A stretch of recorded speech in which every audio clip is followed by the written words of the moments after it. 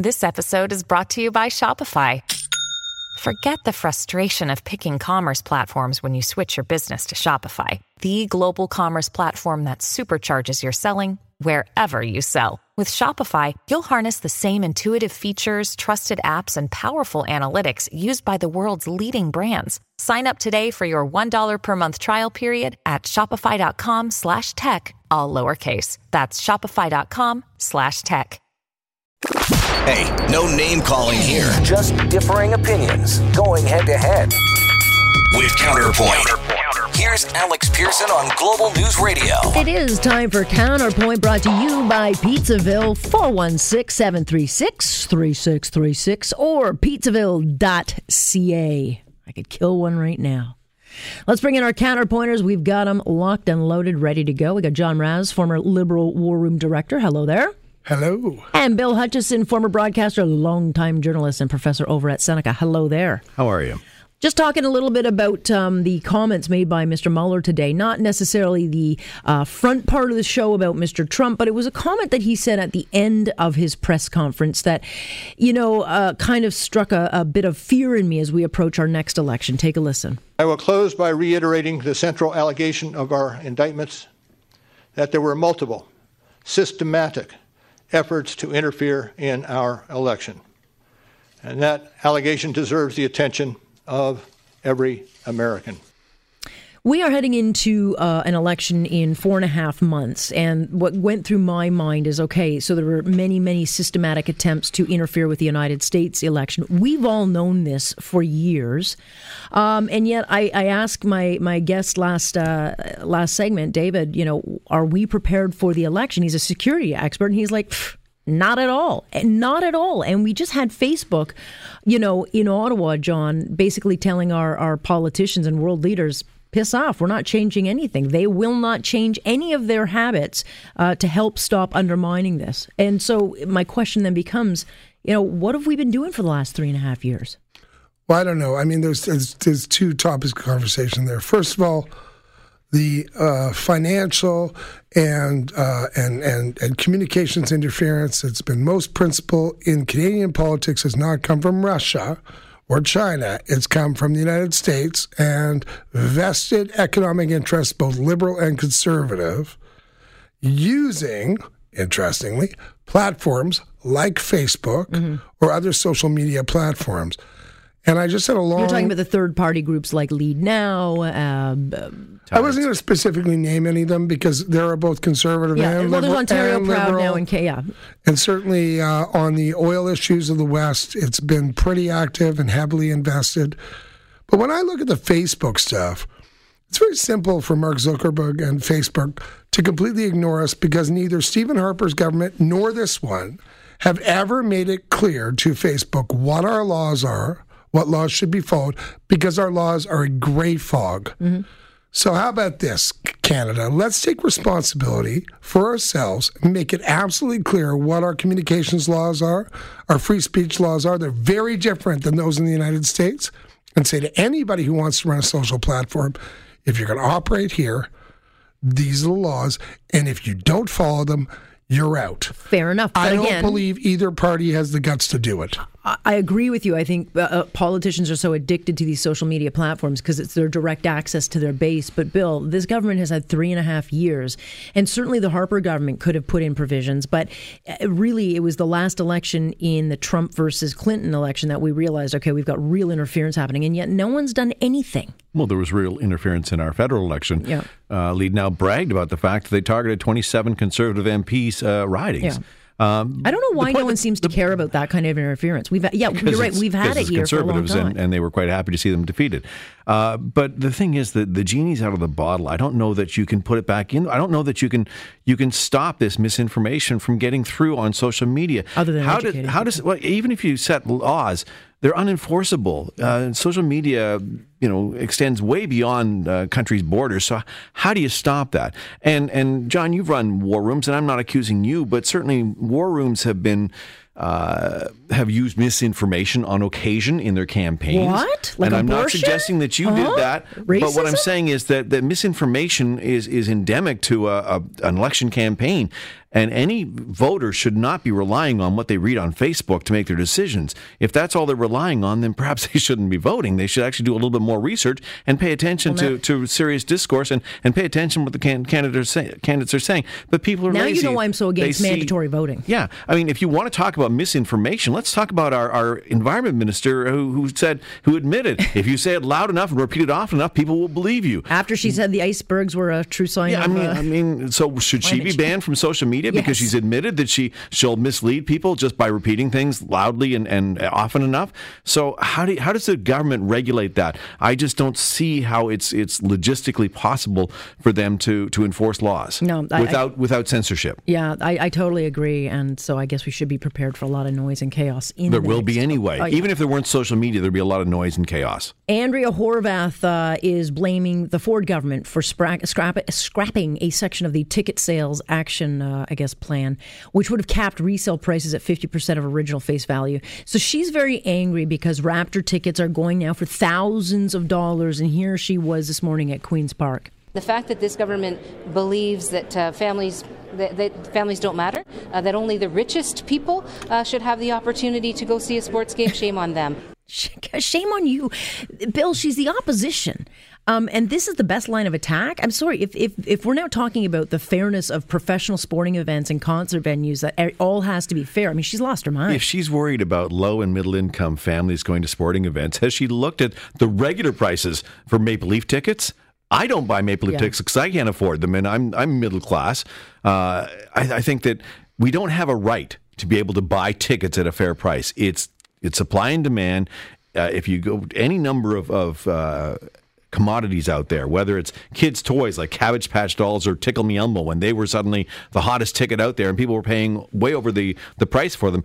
If somebody's willing to pay $5,000-$10,000 for Raptors tickets to the finals, well, so be it. Yeah. And I'm sorry, there's no right that the average wage earner should be able to go to those games. They can go down to Jurassic Park if they want to stand for 4 or 5 hours to get into Jurassic Park. But we all know plenty of people who work in government circles who will be in very private, very plush private boxes tomorrow, and they will happily take those tickets, John, while the plebes out there in the middle class will not be going to any game. So this to me is just a bunch of lip service. And I'm aspirational that a good journalist will take photos of them enjoying a gift well beyond what they're allowed to. Journalists can't afford to get in there. Yeah, it's true. They'll be in Jurassic Park. Also in a series of boxes, unfortunately. Not so much. The press box is far away from but they're not the ones. Far away they're from, not the ones, champing at the bit, complaining about fairness in sports. I'm just saying, I don't. The box I usually sit in is right next to the CBC's box, and the one we assure paid for. There are some journalists in that CBC box enjoying the same and rights. any journalist sitting in that box would not be very smart if they took pictures of politicians. Hell, I'm going to that box tomorrow. I paid for it. I'm more likely to take pictures of those journalists. But I'm with you guys. As long as it's we live in a free market economy, etc., the price is what the market will bear, and that is the way it is. And I mean, I was sort of joking with myself on the way down here. It was like if Luciano Pavarotti came back from the ether and was prepared to sing at the local opera here in Toronto, would Andrea Horwath say, everybody has the right to see opera at good price? The NBA has experimented with virtual reality. So you can put on virtual reality goggles and you can sit courtside. I don't know if they're doing that for the finals. I'd be surprised if they weren't. But to buy a game during the regular season is like $6.99. You put on these goggles. You can do it with your phone and a $15 cardboard set of VR goggles.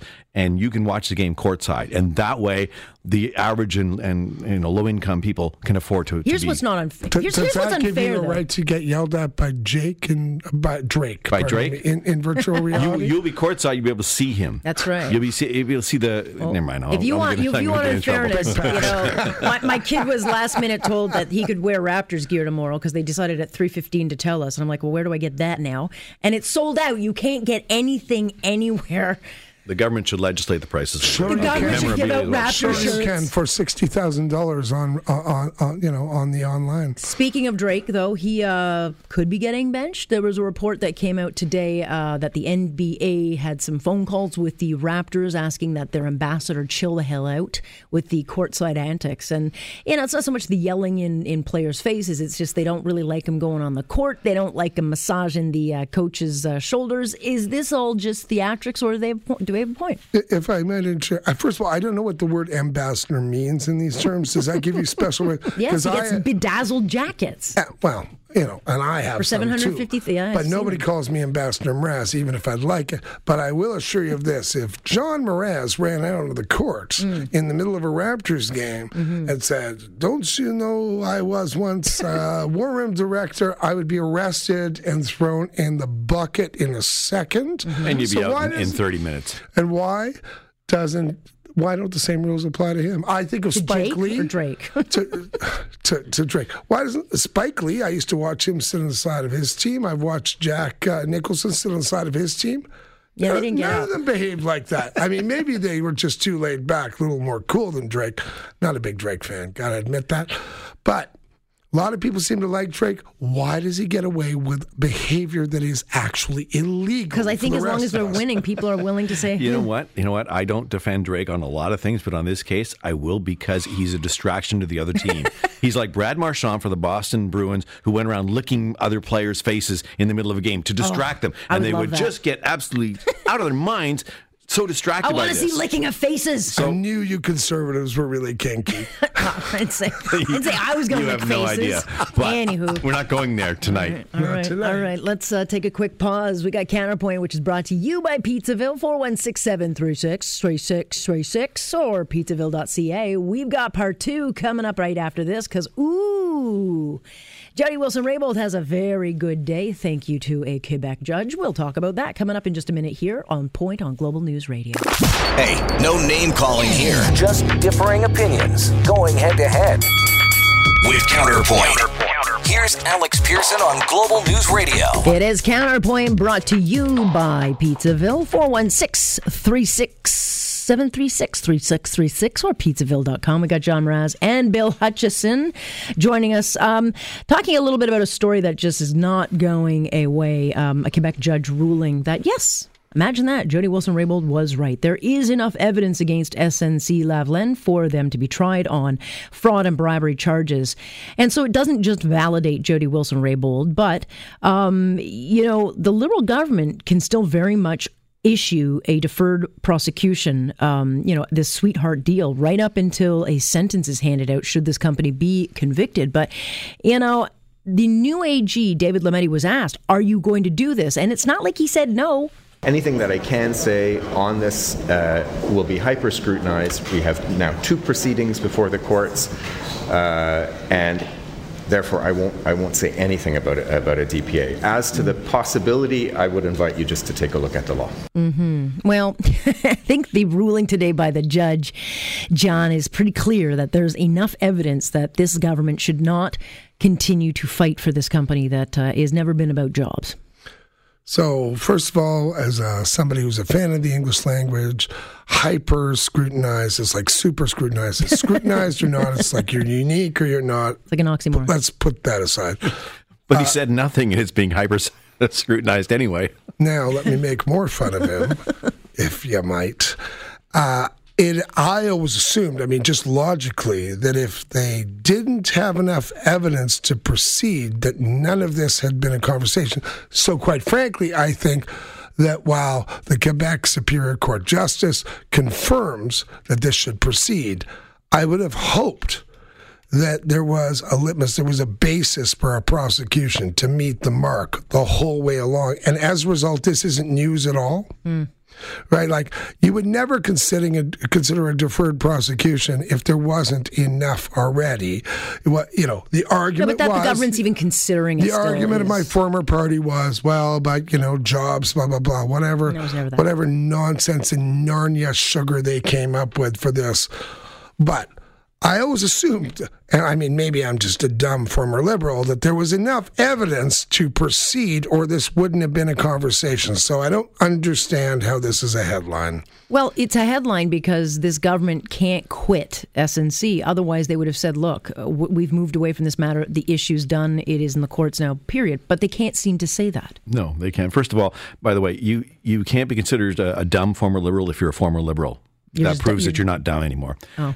So I had it worded differently, but there you go. I feel better about my self-esteem, Bill. Okay. Yeah, obviously, there was evidence there because one of their executives already pleaded guilty to this, and the fact they were seeking a deferred prosecution agreement means that there has to be a lot of evidence there. My concern at this point is that there's been such a delay in prosecution that are they going to get off ultimately on delaying, not having a timely trial? Well, there's always that. The government cannot possibly offer them a DPA at this stage. Sure, they can if they win the election. If they win the election, yes. I was going to finish saying, unless they win the election with a majority. If they do it before the election, that will just kill them right there. But I'm happy that it's still in the news. I'm happy that people are still talking about SNC-Lavalin because it reminds them of the travesty and the scandal that was going on just a couple months ago that fades into the ether very quickly with a lot of voters. Well, yeah, and there's two headlines that are a problem for this government because today's headline of SNC brings it back into the forefront, but also the Senate committee voting that Vice Admiral Mark Norman will testify, and they're calling a whole bunch of other people from the Prime Minister's office and this government. And once that testimony comes out, and I understand it's before June 20th, this then again opens a whole can of worms that they thought they probably got rid of with the trial moving away. If I had to prognosticate here, if I had to predict what was going to happen, having just sat and had a coffee before I came here with a bunch of folks who may or may not still have something to do with the military, I believe they will close ranks. Pardon the pun. Well, I don't think Mr. Norman will be part of those ranks. So I'm interested in what he has to say. I would suspect that Mr. Norman will be very much part of those ranks because what Canada needs is a unified military with one and only one mandate, which is to protect Canada as a sovereign state from all forces, domestic and international. Yeah, if he is not restored to his former position, then I could see him speaking out. I think he's an honorable fellow. And Are we back to the hypothetically, Bill? I think he'll talk. I think he'll tell Canadians.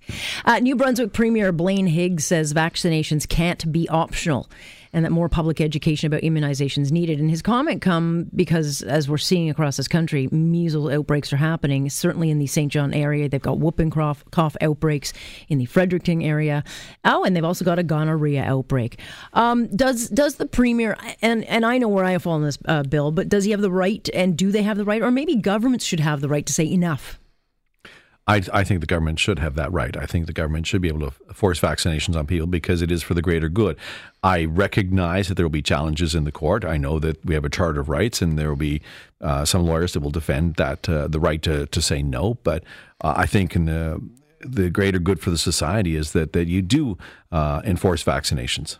That or you don't let people who aren't vaccinated, other than those who can't be because of their health, they can't partake in things like school. I mean, at some point... They already have those laws. Well, yeah, but they're not enforcing them, not in Ontario anyway. No, they're not enforcing we have them, so but many they people now in the system that are not immunized that we don't have safety in numbers. So clear here. I'm with you, Bill.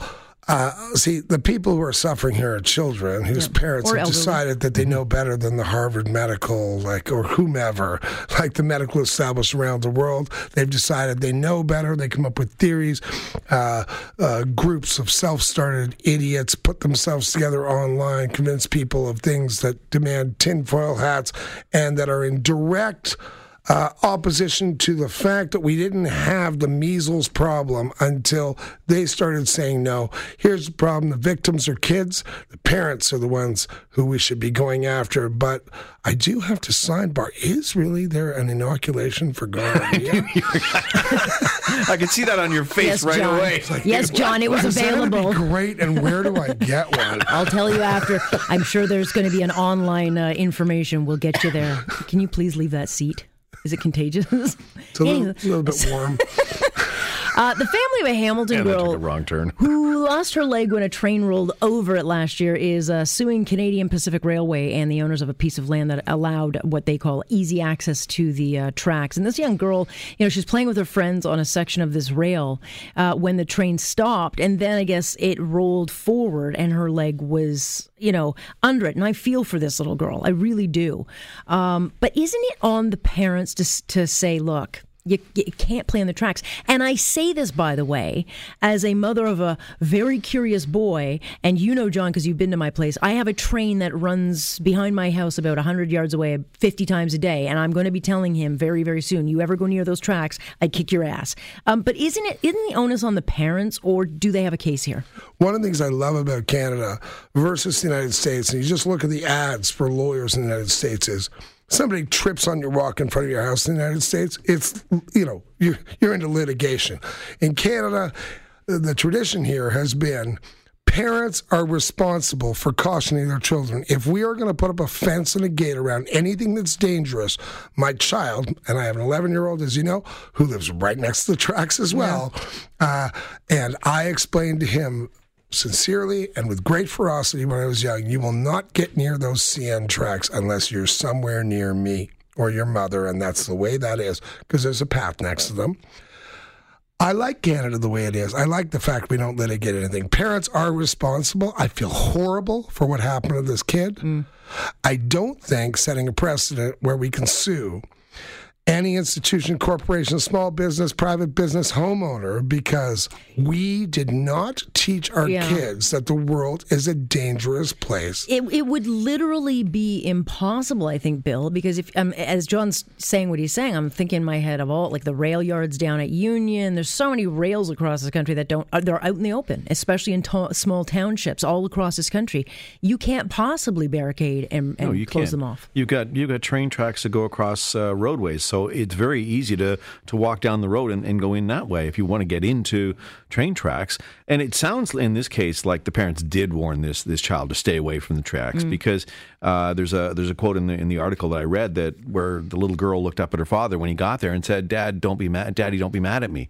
Because she was probably told not to do this, but kids are kids and they don't always listen and they do things like this, and it's a very tragic situation. Terrible. But to try and hold the company responsible for that, I don't think it's gonna go through the courts. Yeah, it's a $15 million lawsuit. We don't generally see those kinds. It's heartbreaking, but life is heartbreaking at times. Things happen and accidents happen, and I know you want to blame somebody, but in this case, it's just one of those circumstances that happens in life. Yeah. All right, guys, I appreciate it always. Thank you to you, Bill Hutchison. Thank you to you, John. I'm sorry about your problem, but I hope you get that rectified. This Counterpoint has been brought to you by Pizza Pizza, 416-736-3636, or head on over to pizzaville.ca and they'll get you all set. Here on Point on Global News Radio. You're listening to On Point with Alex Pearson on Global News Radio.